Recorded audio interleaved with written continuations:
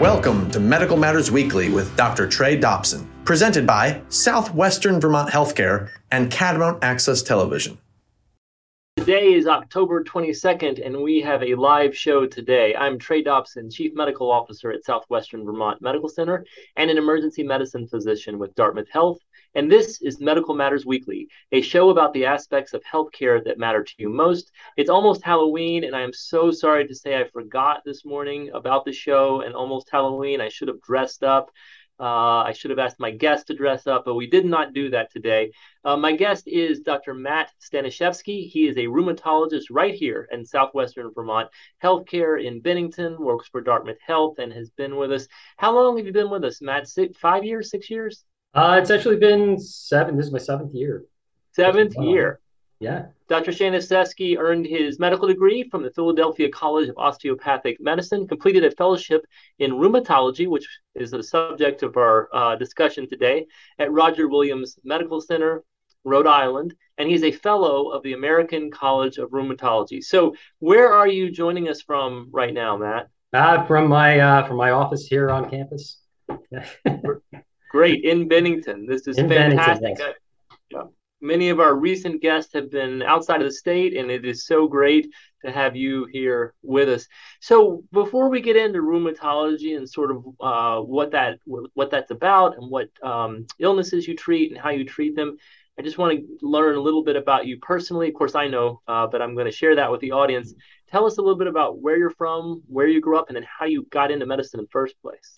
Sure. So I'm originally from southeastern Pennsylvania, just outside of Philadelphia, in a town called Downingtown, and I grew up there. Spent my college career down there. After high school, I went to Temple University, stayed in the city, and then afterwards, after a year of working in the fields, ended up pursuing medical school in that city as well.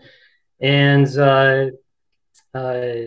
it's as far as how did I think about getting into medicine? It was kind of an interesting story. I had some medical issues as a child, and I didn't handle them very well, and I developed this real fear of hospitals and actually blood, and I just couldn't handle it. And at some point in high school, I said, I really think this is interesting. I don't know if I'm going to be able to jump this hurdle. I might as well immerse myself in it. So I found out that there was a class that they were offering through the Votech that allowed me 2 days a week to go and rotate with some physicians at the local hospital. And that turned out to be a kind of a life-changing experience for me. And afterwards, still had a lot of issues with my former fears. And I just started to immerse myself and got a job in the ER. And real quick, I got over my fears, interestingly. And the rest is history. I pursued pre-medical studies and actually a physical anthropology degree at Temple University, and then medical school thereafter. So that is a really interesting story. In fact, I haven't heard that one in a while. In fact, I may have only heard a background like that once or twice. Most people gravitate towards medicine because it's either in their family or they have exposure. And they find it interesting. And yours was almost the opposite. You recognized a fear and said you're going to take it head on. And wow, you're a practicing physician, which is remarkable. Yeah, it was a pretty strong. There was a pretty strong fears too. So I'm just as surprised as you. But... So how did you then choose the specialty of rheumatology? So, just like most I think medical students, when you're in medical school, you kind of like everything for a little bit until you don't. And the folks that like a little bit of everything might gravitate towards doing an internal medicine residency, which is what I did. And it was about a year and a half into my residency there that I had the opportunity to have a few cases that were directly involved with rheumatology, and got to spend some time with some mentors, and really turned me on to the subject because it really encompassed a lot of different specialties altogether, and also was I kind of naturally gravitated towards enjoying treating musculoskeletal conditions anyway, and it was just turned out to be a perfect fit. For those in the audience that, to clarify, I know many people know this, but medical specialties like rheumatology that Dr. Staniszewski is in, also cardiology, gastroenterology, they all go through a at least 3 year residency in internal medicine, and then go into their specialty fellowship. So Dr. Staniszewski would have done a 3 year internal medicine residency, followed by a 2 to 3 year fellowship in rheumatology. So you mentioned musculoskeletal. Describe to us what rheumatology is for folks that are unfamiliar with the term. Yeah, so I think rheumatology is kind of a black box. Folks really hear the name and say, what is that? I have no clue at all. So what this is the study of inflammatory diseases that affects the joints, the muscles, the bones, the connective tissue, as well as the internal organs, and how that interacts with the body's immune response.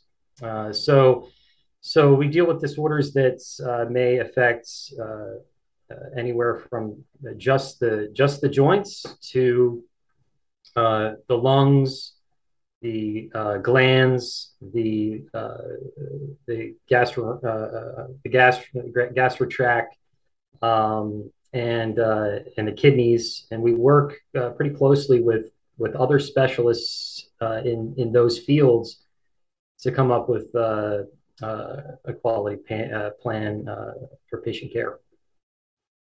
So when, I think most people recognize what the immune system is, at least in general, and even what an autoimmune dysfunction might be, where the body's immune system, including the cells, are overactive and start not only attacking what they're supposed to, but doing damage to things they're not supposed to. And there are many diseases I know that you treat, and we're going to ask that question in a minute. But can you just give us an overview? You may want to pick lupus, anything you want to pick, and rheumatoid arthritis, and just sort of walk us through the basic science, not in too much detail because you'll overwhelm folks like myself and others. Sure. So I'm a simple person. I have to make things simple for myself to understand them. So how I usually explain this is we have a condition. Let's say it's rheumatoid arthritis, and someone may have an underlying set of genetics that may place them at risk for developing this at some point during their lifetime. Now, I'm not saying everybody's genetics are the same that develop rheumatoid arthritis, but they may share a specific set of genes that may just sit there and wait. Okay, and they're kind of primed and waiting, and they may be turned on, they may never be turned on. Some folks who have this kind of genetic makeup may go their entire lives without developing any kind of inflammatory condition. But the way I usually describe it is that they sit there and they wait, and then something in the environment, such as an allergen, or let's say a bacteria or a virus, or it could be a very stressful reaction, something that really sparks the immune system to come alive. Okay. And that is the tipping point for some of these genes to start to turn on. And once they turn on, they just don't want to turn off. And sometimes they do turn off, but sometimes they don't. And when they don't, conditions like rheumatoid arthritis can start to flourish. And when they start to come on, they start to become more of a chronic condition that does not want to go away. So our focus there is to try to settle down the inflammatory process the best we can, especially when it turns into being more of a chronic process. So these are immune cells that are, in a sense, sort of attacking the linings of the joint. And is that how you would describe just basically rheumatoid arthritis? Essentially, yes. I mean, we have the innate immune system, which is kind of our immune system that is kind of pre-programmed, that we're born with, and then we have our adaptive immune system, which is are the cells that create antibodies and react to what we've been exposed to during our lifetime.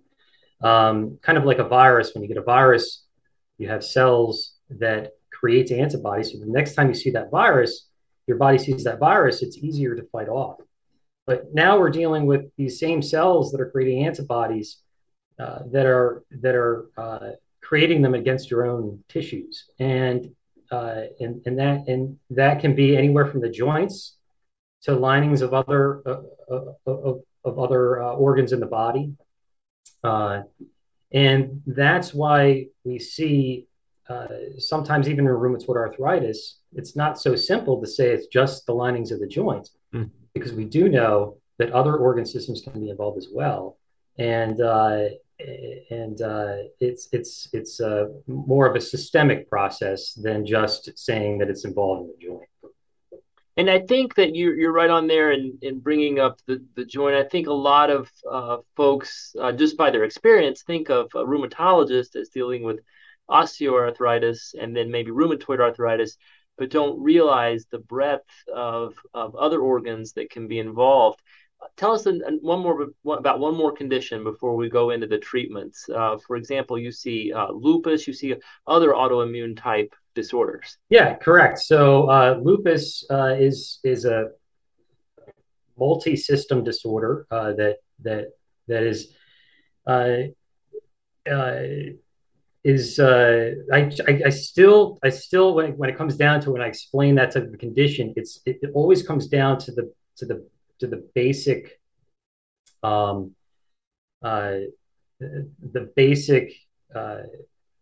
notion that there's a certain set of genes that are underlying this, and something is there to turn it on. And again, once it turns on, and when it comes to lupus, it may be there may be maybe many more systems involved than just the joint. Let's say the kidneys, the lungs, the skin, and when it does occur, it can be quite profound. So these are conditions that you really want to start treatment early before they cause any kind of long-lasting damage to the tissues. So we can move, you talk about starting treatments. I know that treatments have certainly progressed starting about 25 years ago. Before that, there wasn't a lot that could be done except steroids. You were almost like a dermatologist. Here, take some steroids. But that's not the case today. So why don't you tell us a little bit about some of the treatments? Sure. We live in a very, very exciting time, not only for rheumatology, but for other specialties as well. And this really is just every month that goes by, there are new studies coming out about proteins and molecules that are being augmented and learned about more, so that we can craft specific medications targeting the very smallest levels. We're targeting these molecules that if you take away one of these molecules or you block them, okay, the inflammation just never has a chance to occur. Or if it's already occurring, the inflammation just kind of falls on itself. And it's very, very interesting time. I think that this is just kind of the tip of the iceberg, what we're seeing over the last 25 years. And really, you're correct. You know, the treatment for rheumatoid arthritis really was somewhat reached kind of a stagnation through into the 90s, where we had a few things that really worked, but for the folks that they didn't work in, we had nothing else. And now we have very targeted and focused therapies that and many more options, so that folks that may have been told in the past, you know, where we would have said, listen, you know, we don't have anything else, we're going to do our best, but these are the medicines we have. Now we have many more options, and we see much less people with disability now than we did. And are most of these treatment options monoclonal antibodies? Are there other treatments that are on the horizon? No, I think it's more than that. It's combinations, and we're still. It's not like we have abandoned our older therapies. Mm-hmm. Okay, those therapies still work well for sometimes a majority of the population, and which is why we really a lot of times we'll start with those. But it's for the people who those therapies don't work in, okay, that the more advanced and newer therapies are very helpful. And you know, it's not just monoclonal antibodies. We have Herceptin. We're finding different ways in which we can target these small parts of the immune system. Okay, if we just target that one spot, then like I said, the inflammation process just never has a chance to occur. And the study of these immune processes has gotten so in depth and more complicated over the years, let's just say, that it's difficult to capture in sitting here talking to you, but it's certainly exciting. I mentioned earlier dermatology. I'll just point out for the audience that Dr. Staniszewski, rheumatologist, accepts patients here at SVMC and works very closely. It's interesting the overlap that these inflammatory disorders can have with dermatology, for example, and Dr. Alicia Ellis, even infectious disease with Dr. Marie George, gastroenterology with Dr. David Furman, and others, that you almost have to align your treatments together. I know patients may see two specialists at once. How do you communicate a treatment plan when you have more than one specialist involved? Well, I think it's just taking the multidisciplinary approach, but I'm old-fashioned, so the one-on-one collaboration with these other specialists is extremely important. Having the conversation, and if it's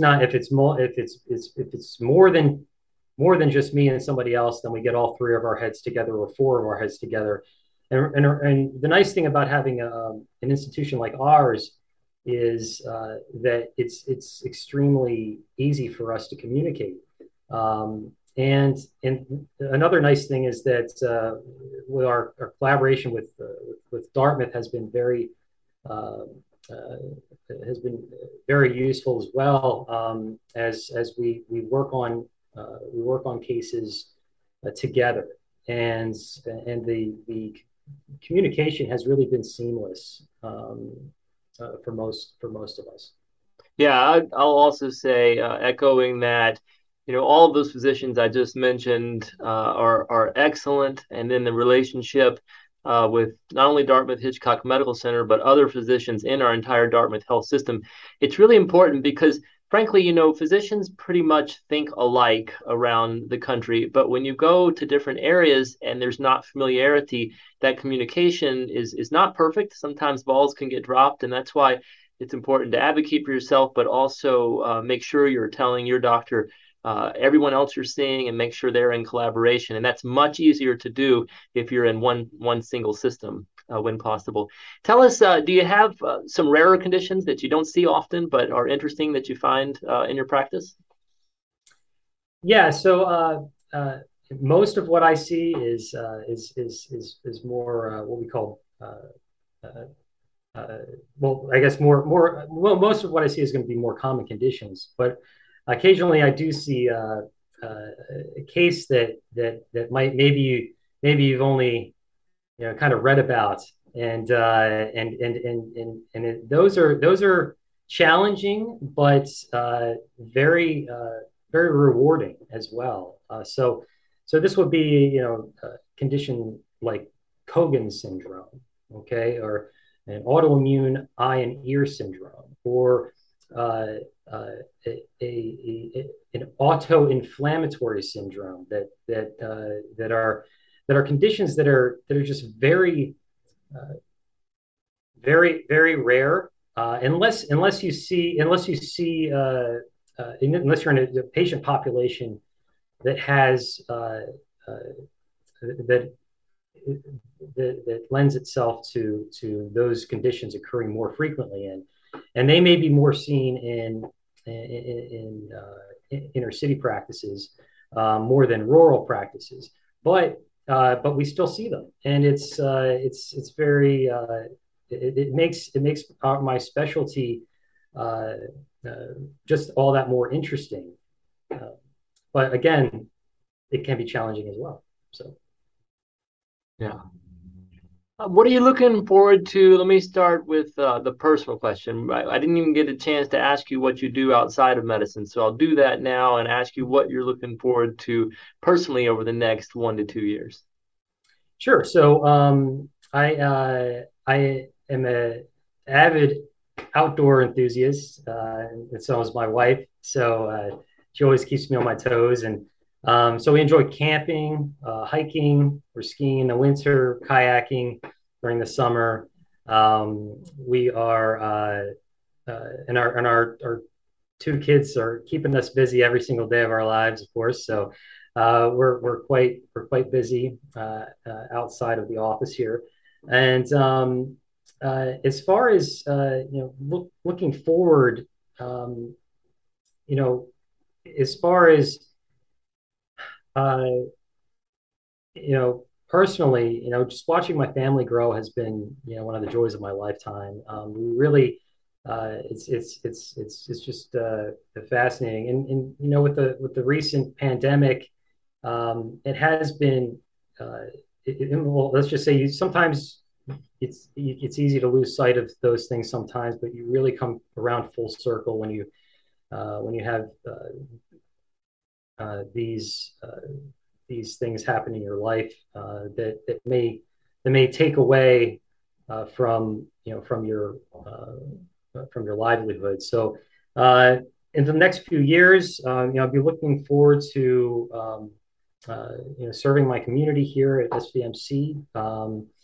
Watching my family grow, and